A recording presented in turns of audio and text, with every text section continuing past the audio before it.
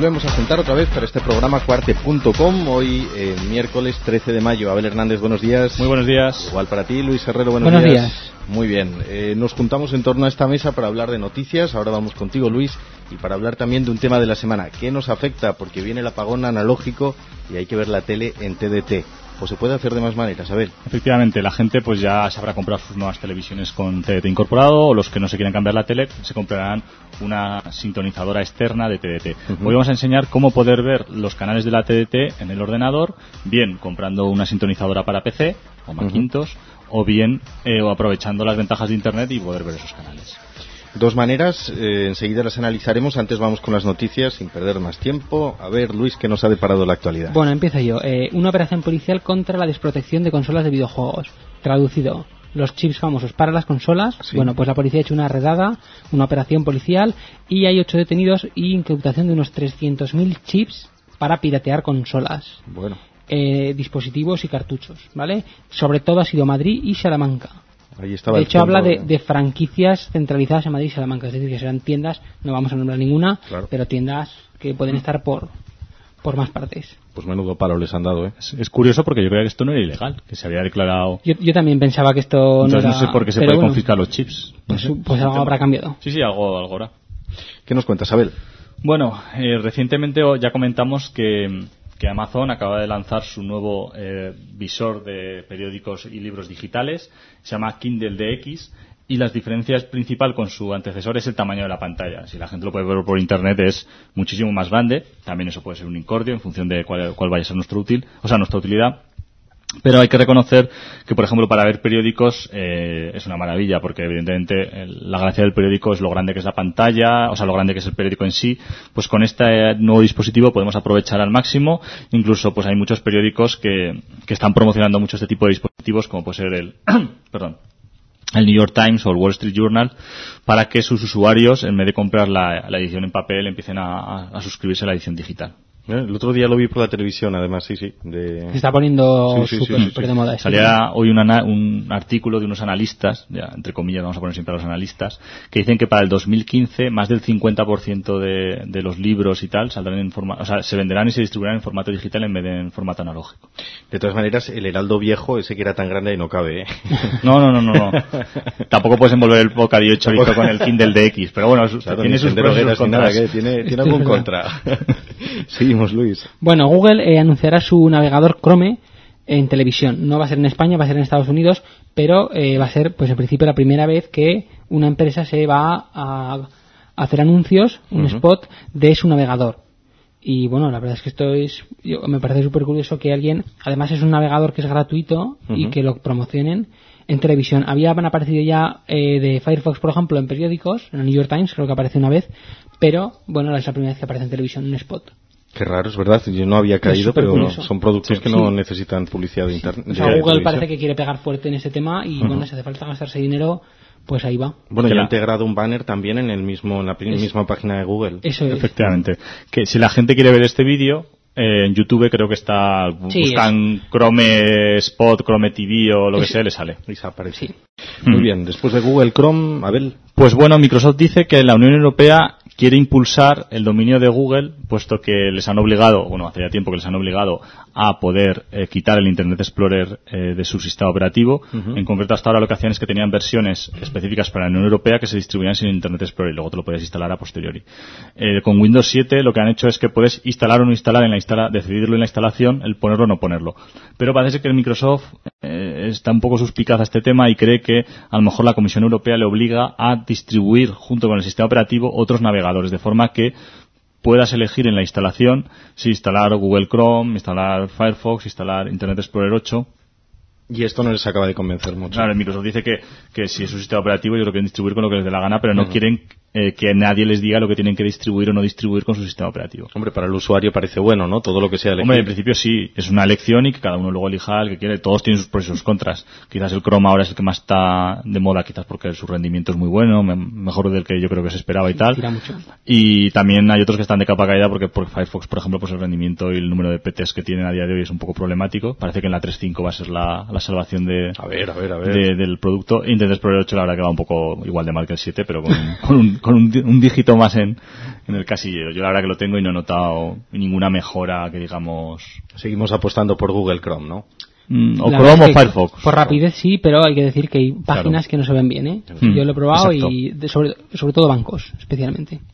Pues, además, anda que no tiene importancia eso, no hay que tontear. Eso es. Seguimos, Luis. Bueno, Microsoft va a lanzar aplicación Facebook para Windows Mobile, la versión 6 para 6.1 y lo mantendrá hasta la 6.5 también. Bueno, pues para toda esa gente, podríamos llamar enfermos del Facebook, porque es que hay gente que yo estoy convencido que están en su trabajo incluso todo el rato mirando el Facebook. Bueno, pues esa gente no va a hacer, se podrá ir a tomar el café con su móvil y seguir participando en Facebook. Que respiren tranquilos. Eso es, le va a permitir, bueno, pues actualizar el estado, meter comentarios, subir imágenes o vídeos, enviar mensajes, vale, un poco prácticamente lo más habitual que hace esta gente. Lo de en qué estás pensando, ¿no? Que se eso cambia cada 3 minutos. En el muro y tal. Bueno, pues Facebook, para Windows Mobile, Abel. Bueno, Estados Unidos mantiene a España en la lista negra de los países que más piratería y que donde más se utilizan los programas de descargas. ¿Vale? La famosa lista se llama lista 301, esto parece un vuelo. Entonces ahí nos encontramos los países, pues eso, que más pirateamos, Oye, y que más nos saltamos la propiedad intelectual. ¿Con quién estamos también? A ver, por curiosidad. Pues hombre, no, la verdad que no te digo la lista, pero vamos, están los típicos países que nos podemos imaginar, China, Rusia, entre ellos estamos nosotros. El gobierno americano dice que España no hace suficiente para poder impedir y que ha conseguido o cree que muchos españoles o casi todos los españoles creen que descargarse cosas del P2P es legal y que eso no contempla ningún delito. Claro está, para un país como Estados Unidos que vive de industrias como Hollywood y como los videojuegos y tal, y la música, pues evidentemente es quitarles mucho dinero, es decir, todo ese dinero iría ingresado a las cuentas de Estados Unidos. La Asociación Distribuidora y Editores Españoles, ADESE, dice que sí que el gobierno está intentando hacer todo lo posible y que es un poco injusto que nos catalogan como de que somos todos unos piratas. De hecho, por ejemplo, en Europa el segundo mercado donde más videojuegos se compran es España, detrás de Reino Unido. Entonces, no hay que engañarse. España sí piratea mucho, sí, pero también se compra al menos en el mundo del videojuego se compran muchos videojuegos, con lo cual siempre y cuando compremos más que otros países, no sé hasta qué punto interesa pueden hacer hasta la piratería, claro, efectivamente. Si vendemos más que Francia si compramos más que Francia y que Alemania, ¿por qué vamos a ser peores que ellos? Ellos quieren vender todavía más, ese es el tema. Eso seguro. Sí. Por cierto, siguiendo con este tema, me parece que no lo traes en las noticias, Luis, el asunto que nos contabas de Pirate Bay. No hemos.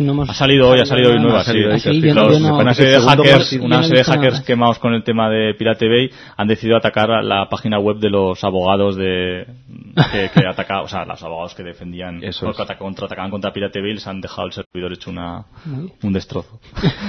En fin, seguiremos este tema puntualmente porque se ha convertido en el culebrón del año, vamos. Sí.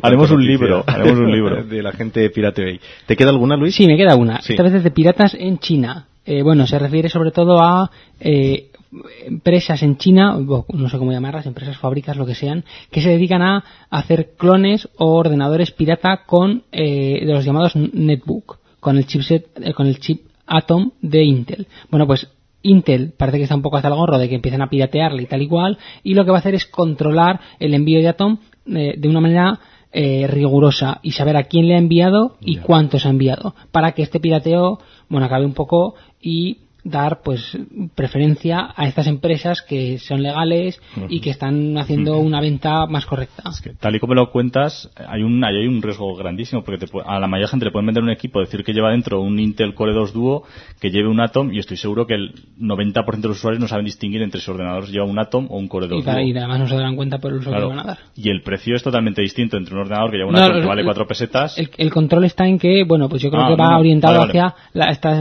estos fabricantes de que hacen clónicos y marcas, pues ya te mando tantas piezas, tantos ordenadores tienen que salir o algo así. Eso es. Vale. Veremos en qué queda. Parece una buena medida, como son estos chinos, qué habilidad tienen para copiarlo todo, clonándolo todo.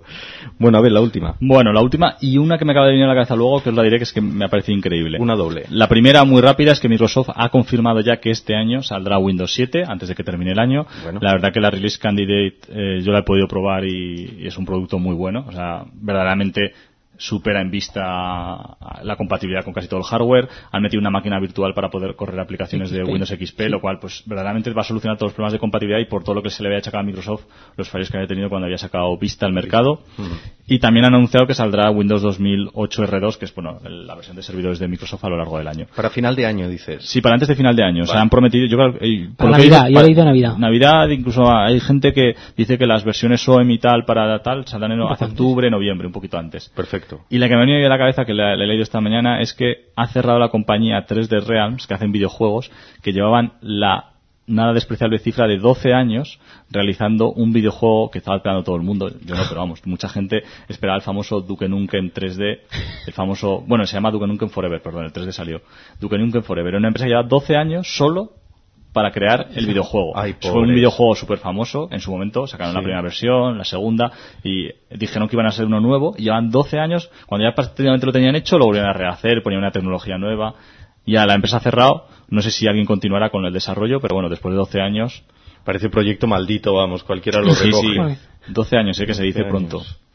En fin, con esta cifra nos quedamos, respiramos un momento y enseguida estamos. cibergallinero@cuartenonda.com, cuartecom@gmail.com y nuestra página web cuartecom.blogspot.com. Con el tema de la semana, y es que te han traído el apagón analógico y que solo podremos sintonizar la televisión de manera digital, pero ahora nos vamos a salir del electrodoméstico del televisor para irnos al ordenador. ¿Qué maneras tenemos de ver la TDT en nuestro PC?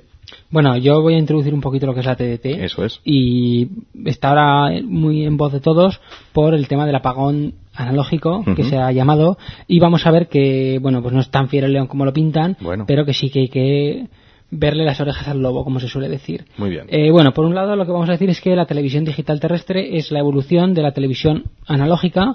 La televisión analógica es la que venimos viendo hasta ahora, ¿vale? Y la televisión digital terrestre, de cara a un usuario final, poca diferencia hay, ¿vale? Se transmite también por las ondas, no interviene para nada satélites ni nada parecido, se utilizan los mismos repetidores que teníamos hasta ahora, por ejemplo el repetidor de la muela, que es famosísimo en Zaragoza porque es el que nos envía la señal, va a seguir utilizándose, y la diferencia es que la señal que nos llega hasta casa no es analógica, hasta la tele no es analógica, sino es digital, y esto lo que nos va a permitir es introducir más información, más calidad, tanto de imagen como de audio, incluso permite formatos panorámicos, 5.1 y otro tema de sonidos. También nos permite mayor interactividad, nos permite que nos envíen la guía de televisión, qué programa se está emitiendo en cada momento, qué programa va a emitirse después o mañana, ¿vale? Cosas así. Y bueno, pues eso, una cierta interactividad con el usuario. Y además, por el hecho de ser digital, se ocupa menos ancho de banda y nos va a permitir incluir en el mismo espacio radiofónico, que son por donde viajan las ondas, podríamos decir, más número de canales de televisión o más servicios. De hecho, cualquiera que tenga ya la TDT en casa, un decodificador para su tele, podrá ver que además de los canales que teníamos en la señal analógica, tenemos más canales. Antena 3 tiene 2 o 3 canales, Telecinco también tiene 2 o 3 que no están disponibles por la televisión analógica, e incluso muchas emisoras de radio se emiten también vía TDT. Algo de lo que no se ha hablado mucho, pero que también tiene su utilidad. Bueno, se pueden poner en la tele y las escuchas. Bueno, eso por un lado. Entonces, ¿qué ocurre con esa TDT? Que el gobierno lo que pretende es para que dejemos de usar la televisión analógica y pasemos a la TDT. Yo creo que es un poco por evolución y además pues por no tener que mantener las dos tecnologías, que también esto cuesta dinero. Lo que va a hacer es un apagón analógico, es decir, vamos a dejar de emitir la señal analógica para que todo el mundo tenga que pasarse a la señal digital. Esto, por supuesto, tiene su consecuencia de todo el mundo va a tener que comprarse un decodificador o se cambia la tele, también mueve dinero, ¿vale? Esto es bueno. Entonces, la fecha clave que se nombra en la radio es el 30 de junio. 30 de junio. Sí, esto no es tal, ¿vale? Vamos a aclararlo. Hay una página web, tdt.aragón.es, donde nos van a explicar todo, y tenemos un teléfono que es el 902, a ver dónde lo tengo, 902-543-210, de 9 a 10 de la noche, de 9 de la mañana a 10 de la noche, de lunes a domingo, que nos van a informar. ¿Por qué? Porque el apagón analógico en Aragón, que esto va por comunidades, va a tener 3 fases. La primera fase es el 30 de junio de 2009, la segunda es el 31 de diciembre de 2009 y la tercera es el 3 de abril de 2010. ¿Por qué? Pues según la localidad se apagará antes la señal analógica o después. Esto va sobre todo orientado pues tema de pueblos perdidos del Pirineo, donde todavía no llega la señal de TDT, no vamos a pagar otra señal porque todavía no tiene la señal digital. Les dejaríamos sin emisión, claro. Eso es. Entonces, esta página, tdtaragon.es, tiene un buscador en el que por localidad podemos buscar cuál es la fecha de finalización de la emisión analógica. Entonces, pues, bien o por el teléfono que hemos dado, o bien esta página, podemos buscar cuándo es la fecha de finalización en nuestra localidad. ¿Crees, Luis, aunque se aparte un pelín del tema, que va a haber cobertura para el 100% de España o que va a seguir habiendo los mismos problemas que había con la analógica en ese tema? Hombre, en teoría tendremos señal en todos los sitios. Eso nos venden, ¿verdad? Sí, o por lo menos eso, y o bueno, un 90 y mucho. El hecho de que la hayan hecho en fases, bueno, pues un poco da esa impresión. Yo ya había oído que, por ejemplo, un compañero me comentó que en Bielsa él tiene un apartamento y no veían nada de digital, de TDT, y bueno, pues lo comentó, miramos y dijimos, pues es que hay varias fechas, y Bielsa de hecho estaba de las últimas. Entonces, bueno, pues esto para que la gente lo sepa, que en según qué sitios todavía tiene tiempo. Concretamente Zaragoza no lo he mirado porque esta mañana estaba saturada la página, pero yo creo que sí que Zaragoza y alrededores, como Escuarte, van a ser el 30 de junio. Para el 30 de junio. Entonces, que la gente que nos esté escuchando, si no tiene ya un decodificador TDT, pues que nos escuche bien cómo se pone por ordenador, porque también nos puede hacer falta. A mí, perfecta introducción. A mí también me gustaría hacer un pequeño apunte. Hay mucha gente que igual no está muy versada en este tema, que piensa que tiene que dejar su televisor y proveerse de otro que tenga ya la TDT integrada. Puede usted hacerlo, pero no es imprescindible. Poniéndole el decodificador, ya hemos dicho aquí 1000 veces que no tendrá ningún problema. Efectivamente. Pero en fin, vistos los principios de la TDT, de la emisión digital terrestre de televisión, vamos a ver ahora cómo nos las ingeniamos para verla en nuestro ordenador. Exacto. Esto sería para verlo en la televisión. E imaginemos que lo queremos ver en nuestro ordenador, o incluso que nuestro ordenador está conectado a la televisión del salón y queremos aprovechar el ordenador para ver la TDT. La primera forma de ver la TDT o la televisión sin necesidad de comprar nada externo sería utilizar Internet para ver la señal de la televisión. Entonces aquí hay como dos tipos de alternativas. La primera se llama Zattoo. Zattoo es un servicio de pago. Cuesta 12 euros al año. La verdad que no es un dineral, 12 euros al año aproximadamente. No. Es un euro al mes. Y 9 euros pagaremos al año más si queremos verlo con mayor definición. Entonces tenemos como una calidad baja y una calidad alta. ¿Sí? Podremos ver hasta 30 canales de televisión de España, ¿vale? Aparte podemos también sincronizar otros de otros países, pero vamos, los que nos interesan, los de la TDT, serán los 30 canales de la TDT, por supuesto, la primera, la segunda, tercera, cuarta, todos los canales estarán allí. El coste es mínimo y la verdad que la calidad de imagen, yo lo vi Zattoo cuando estaba en fase beta y te dejaban probarlo sin pagar, y la verdad que la calidad era muy buena. O sea, verdaderamente lo veías en el ordenador y no notabas que era que estabas viendo el tema, o sea, que lo estabas viendo a través de Internet. Problema, pues se consume ancho de banda, está claro. O sea, si nosotros estamos viendo la televisión, pues seguramente si estamos descargando alguna cosa de Internet irá más despacio, o si que estamos jugando a algún videojuego, pues podemos tener un poco de retardo, puesto que estamos consumiendo parte del ancho de banda en ver la televisión. Ya. Pero bueno, ahí está la opción. Zattoo. Zattoo. Z-A-T-T-O, con 2 T's. Perfecto. Y O al final. Y la otra solución son la F-Station. La F-Station es un programa como Zattoo, pero que se aprovecha de otros usuarios que te emiten la señal para poder ver las señales de TDT o las señales de los canales en España, ¿vale? Esto no sé si roza la ilegalidad, no sé hasta qué punto es legal, porque muchos canales de hecho se han querellado contra este tipo de productos porque emiten su señal sin el consentimiento previo de los canales. Entonces, pues bueno, es una forma también de ver los canales. Se ven muchísimos canales, no solo los españoles, se pueden ver hasta 300 y pico canales, españoles, americanos, franceses, de cualquier país. Y bueno, la gente lo puede probar. Al no ser un producto oficial, pues hay veces a lo mejor que no puedes ver un canal porque el que lo emite o la persona que se encarga de distribuir la señal ha apagado su ordenador o se ha perdido en la red y entonces no se ven los canales. Entonces no te garantizan el servicio, cosa que Zattoo sí que te garantiza el servicio. Tiene el producto, por supuesto, para, creo que es PC, Macintosh y Linux, con lo cual lo podemos conectar con cualquiera de los 3 productos, creo recordar, a lo mejor me estoy equivocando. Y la verdad que Zattoo yo creo que es mejor alternativa, y si queremos ver la televisión en el ordenador, pues yo creo que es la solución ideal, salvo que solo queramos ver 5 minutos una cosa que puede merecer la pena en Live Station. Ya, porque si estás ante la final de la Champions y te cortan ahí. Y te cortan en Live Station vamos, puedes armar la gorda. Esto es para ver televisión mediante Internet, con estos 2 programas que nos has comentado. Ahora viene la otra parte, Luis, verla con un aparato que se llama sintonizadora. Sí, bueno, esto es una tarjeta que metemos en el PC o bien un USB, ¿sí?, que nos va a dar esta funcionalidad. Y bueno, se pusieron muy de moda hace unos años porque las tarjetas sintonizadoras de televisión permitían decodificar el plus. De manera ilegal metíamos la señal de tele con un programita ahí que teníamos ilegal, se decodificaba el plus y mucha gente entró en este mundo sobre todo para ver pues el partido del domingo por la cara, ¿vale? No? Entonces, estas tarjetas que se vendían hasta hace unos años o hasta hace un tiempo eran analógicas y lo mismo que las teles, pues podríamos poner un decodificador de TDT a analógico, pero la evolución correcta sería el comprar una tarjeta que soporta la TDT. Aquí vamos a meter un inciso y es que la TDT permite más calidad de señal que la televisión analógica. De hecho, cualquiera que tenga ya la TDT podrá comprobar en su tele que si ve la tele directamente en analógico y si la ve en TDT tiene más calidad, tiene más definición en TDT y se nota mucho. Sobre todo en las teles nuevas planas se nota muchísimo. Bueno, pero además de esta mayor definición aún podríamos tener más y es lo que se llama alta definición, HD. En inglés, High Definition HD. Entonces, ahora mismo canales en alta definición únicamente hay uno en pruebas que es de Antena Aragón, que recibamos a través de la TDT, a través del Plus y Digital Pi o no, creo que hay más, pero nosotros no vamos a entrar porque no nos accedemos. Entonces, ¿qué ocurre? Que necesitamos un decodificador especial para poder ver alta definición. Lo mismo pasa con los sintonizadores. De tal modo tenemos dos tipos de sintonizadores. Los que nos permiten ver alta definición y los que no nos permiten ver alta definición.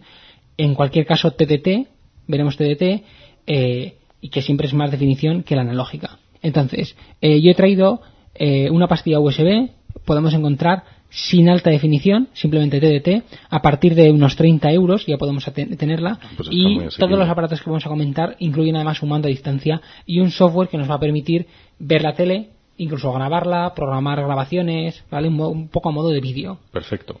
El mismo stick USB para poder ver alta definición, estaríamos hablando de 15 euros más, unos 45 euros, y una tarjeta en PCI no he encontrado ninguna en alta definición, vamos a decir solo de tele, luego comentaré una especial, vamos a tener en PCI sin alta definición por 68 euros, y una cosa que yo particularmente tengo en casa y que tiene su gracia, es una tarjeta con dos sintonizadores. Esto nos permite poder ver dos canales a la vez, o lo que es más interesante, grabar un canal y ver otro a la vez en el ordenador, o grabar dos canales a la vez, ¿vale? Esta estaría en 85 euros.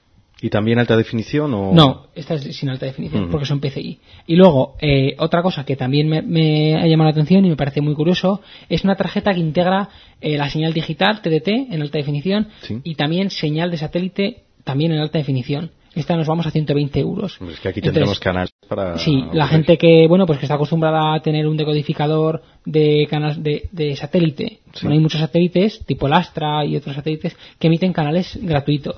Pues no supongo que el Eurosport y similares, yo creo que son gratuitos y los emiten. Bueno, pues esta tarjeta nos permitiría, además de ver la TDT en alta o baja definición, ver también los canales vía satélite en alta o baja definición. Por supuesto, debemos contar con una antena parabólica orientada al satélite, es decir, esto es igual, únicamente es la tarjeta. Pero estaríamos hablando de 120 euros. Es una opción completa, pero con esta tampoco podríamos grabar, ¿no? Sí, el que graba es el ordenador. El ordenador es el que hace de grabador. La ventaja de todo esto es que aprovechamos el ordenador y el disco del ordenador y lo podemos utilizar para grabar. Es decir, no solo hemos comprado un aparato que nos va a permitir ver la TDT, sino que además podemos programar la grabación y hacer el time shift, creo que se llama, es decir, poder ver un canal 10 minutos más retrasado de lo que se está emitiendo en ese momento, como hacen los aparatos de TDT más evolucionados del mercado, con lo cual gracias al software podemos aprovechar cosas que no vienen con la tarjeta, sino que las está haciendo el ordenador y no la tarjeta que hemos comprado o la pastilla USB que hemos comprado. Sí, simplemente por simplificar, a día de hoy, como TDT no se emite canales digitales, yo particularmente creo que no vale la pena comprarse algo de alta definición para ver un único canal que además está en pruebas. Supongo que más adelante saldrán, pero dicen, bueno, canal ingeniería. Esto ya lo llevamos oyendo desde hace... Yo me compré la tarjeta hace un año y ya había tarjetas de alta definición y todavía no hay ningún canal. Creo que os he echado documentales de pueblos. Sí, y a piñón. Eso sí se ve de lujo, ¿eh? Entonces estamos hablando en USB. Por unos 30 euros ya tenemos algo para ver. Incluso algunos llevan una antena externa, de modo que nos podemos ir al pueblo. Bueno, el pueblo probablemente no haya señal, pero podemos irnos a un bar, conectar la tarjetita y en el bar estamos viendo la tele en nuestro portátil. Bueno, pues como dice Luis, desde 30 euros hasta 100 y pico, todo lo que nos queramos complicar la vida. Estas sintonizadoras, Abel, también necesitan un motor, necesitan un software. Suelen venir casi todas, como ha dicho Luis, con un programa. Lo que pasa es que suele ser un programa, yo la mayoría de las veces he visto muy flojo o a veces pues un poco difícil de manejar. Entonces, Microsoft hacía tiempo que vio negocio en este sector y lanzó un primer producto que era una edición especial de Windows XP que se llama Media Center. Luego lanzó el Vista, y en el Vista había el Vista Home Premium y el Vista Ultimate llevaban una cosa que era el Media Center incluida, y ahora en Windows 7 vuelven a hacer lo mismo. La edición Home Premium, o como la quieran llamar, y la edición Ultimate también llevarán el Media Center. ¿Qué es el Media Center? El Media Center es un producto de Microsoft que permite lo que hemos dicho: programar la televisión, sintonizar los canales, grabar dichos canales, programar, permite ver la guía. En este caso la guía no la recibimos como pueden ser la forma normal los decodificadores de toda la vida, sino que la guía se recibe a través de un servidor que se conecta por internet y de ahí recibimos la guía. ¿Qué ventajas tiene? Pues que tenemos más información. De hecho, en Windows 7, que yo he podido probar Windows 7, la guía es muchísimo más completa que, por ejemplo, en Windows Vista. Lo digo para que si la gente trabaja con Vista, que se haga una idea que han mejorado muchísimo la guía. Es un servicio además que ofrece Microsoft totalmente gratuito, porque se conecta a los servidores de Microsoft y se descarga la famosa guía, y podemos tener información no solo de que el siguiente programa es Carlos Arguiñano, sino de Carlos Arguiñano se emite de tal a tal fecha, el plato que va a hacer hoy. Es decir, tenemos mucha más información de la que se recibe con la guía normal. Vamos, el viejo teleprograma, pero digitalizado. Este programa, pues en principio es gratuito. La mayoría, por ejemplo, de los portátiles que se venden en España que vienen con Home Premium viene de serie, no necesitan, entra dentro, y los que no tengan una edición de Vista o de XP que lo soporte tienen que pagar un suplemento para actualizarse a una versión más moderna y poder utilizarlo. ¿Qué problemas tiene el Windows Media Center? Pues fundamentalmente que las sintonizadoras ahora llevan pues doble sintonizadora, llevan sintonizadora de radio y tal, y la verdad que por lo menos en Vista y en XP Media Center no lo soportaba muy bien. Es decir, si poníamos la tarjeta para que cogiera TDT, el resto de las opciones, por ejemplo, no podíamos sintonizar en analógico, no podíamos escuchar la radio en FM, y esto era un problema. Creo, aunque no lo he podido probar, que Windows 7 mejora todos estos defectos, que estaban claros que tenían que arreglarlos por algún lado, y esperamos que el producto, cuando llegue a nuestras manos en octubre, pues haya solucionado este tipo de problemas. No es la única opción la del producto de... No, tenemos... A grosso modo dos opciones más, hay más, pero estas son las más famosas. Uno es un software que se llama Media Portal, que también funciona sobre Windows, sobre todas las versiones de Windows, y que hace, pues bueno, las mismas funcionalidades que hemos comentado del Media Center Edition. Para que nos veamos a grosso modo, sería como un vídeo, pero a nivel muy avanzado.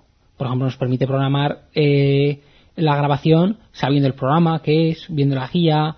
Bueno, una barbaridad de cosas, ¿vale? Ver películas, una exageración. Es muy completo, es más completo que Media Center. O sea, cualquiera que lo vea es que es una pasada. Y bueno, y además tiene un sistema de plugins que nos permite añadir más cosas. Juegos, nos permite incluir nuestra cuenta de Skype, por ejemplo, y hablar a través de la tele.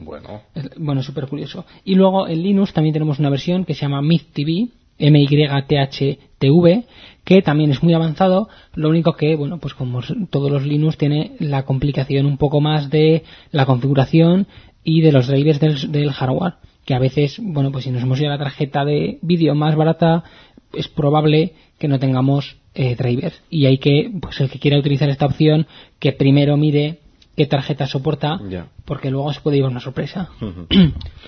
Bueno, pues francamente hay donde elegir, ¿no? Si queremos hacer de nuestro despacho, bueno, pues un puesto de televisión también. Exacto. Con estas dos opciones, tanto verla por internet, con esos dos programas que nos has facilitado, Abel, como hacerlo por medio de este aparato intermedio al que conectaríamos, recordemos, nuestra toma de antena, ¿no? Efectivamente, es necesaria nuestra toma de antena o bien la antenita que te regalan a veces, que puede valer, pero vamos, mejor la toma. Ya nos contarán a estas direcciones, por cierto.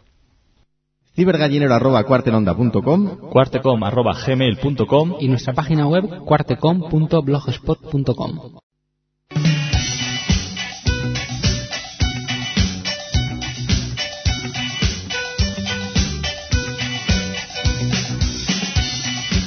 Y vamos ya a nuestro último apartado, el que marca ya nuestro final. He escuchado fuera del micrófono que tenéis por ahí un par cada uno. A ver.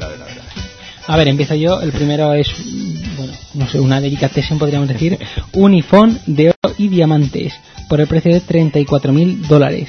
Tiene 53 diamantes que le dan un toque distinguido al iPhone. Toma, ¿no? No me extraña, pero bueno, pues eso, para la gente bueno, para la gente de Cuarte. Hombre, claro, eso nosotros llevamos todos uno. Además, sin funda ni nada, que se raye, oye.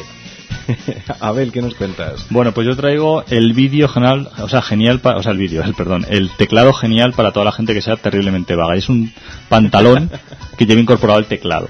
De forma que tenemos medio teclado en una pernera, el otro medio teclado en la otra, se conecta por USB y podemos teclear directamente sobre nuestras piernas, echados en el sofá, de medio lado, sentados o en cualquier posición. No te voy a preguntar dónde está el espacio, porque espero que hayan resuelto. ¿Y dónde lleva el USB, no? Vas colgando por el USB de cinturón. Ahí. Han resuelto el problema del medio. Yo no sé si es un prototipo o simplemente es la idea de algún tarao, pero vamos, lo he visto por internet y me ha hecho muchísima gracia. La duda es si será seguro que luego se unisex, comercializa. ¿Será un unisex o no este bandana? Mola mogollón, hombre. Ahí.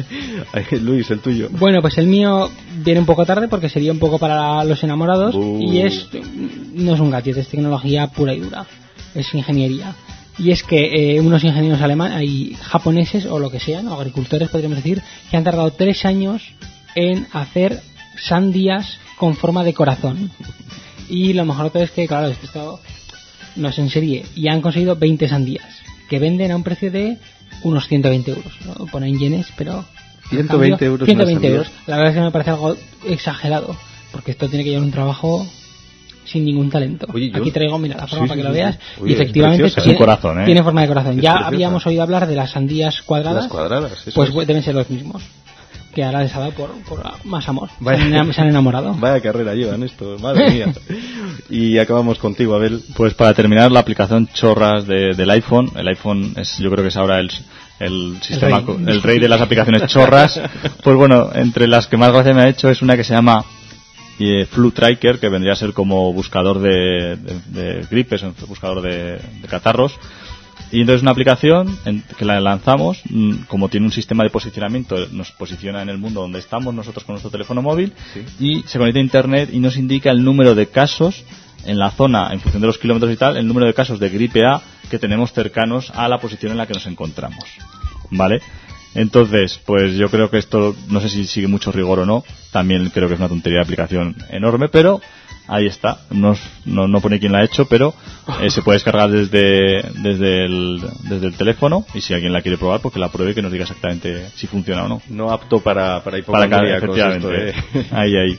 En fin, con eso nos quedamos. Volveremos la semana que viene. Abel, Luis, hasta la semana que viene. Hasta la semana que viene. Chao.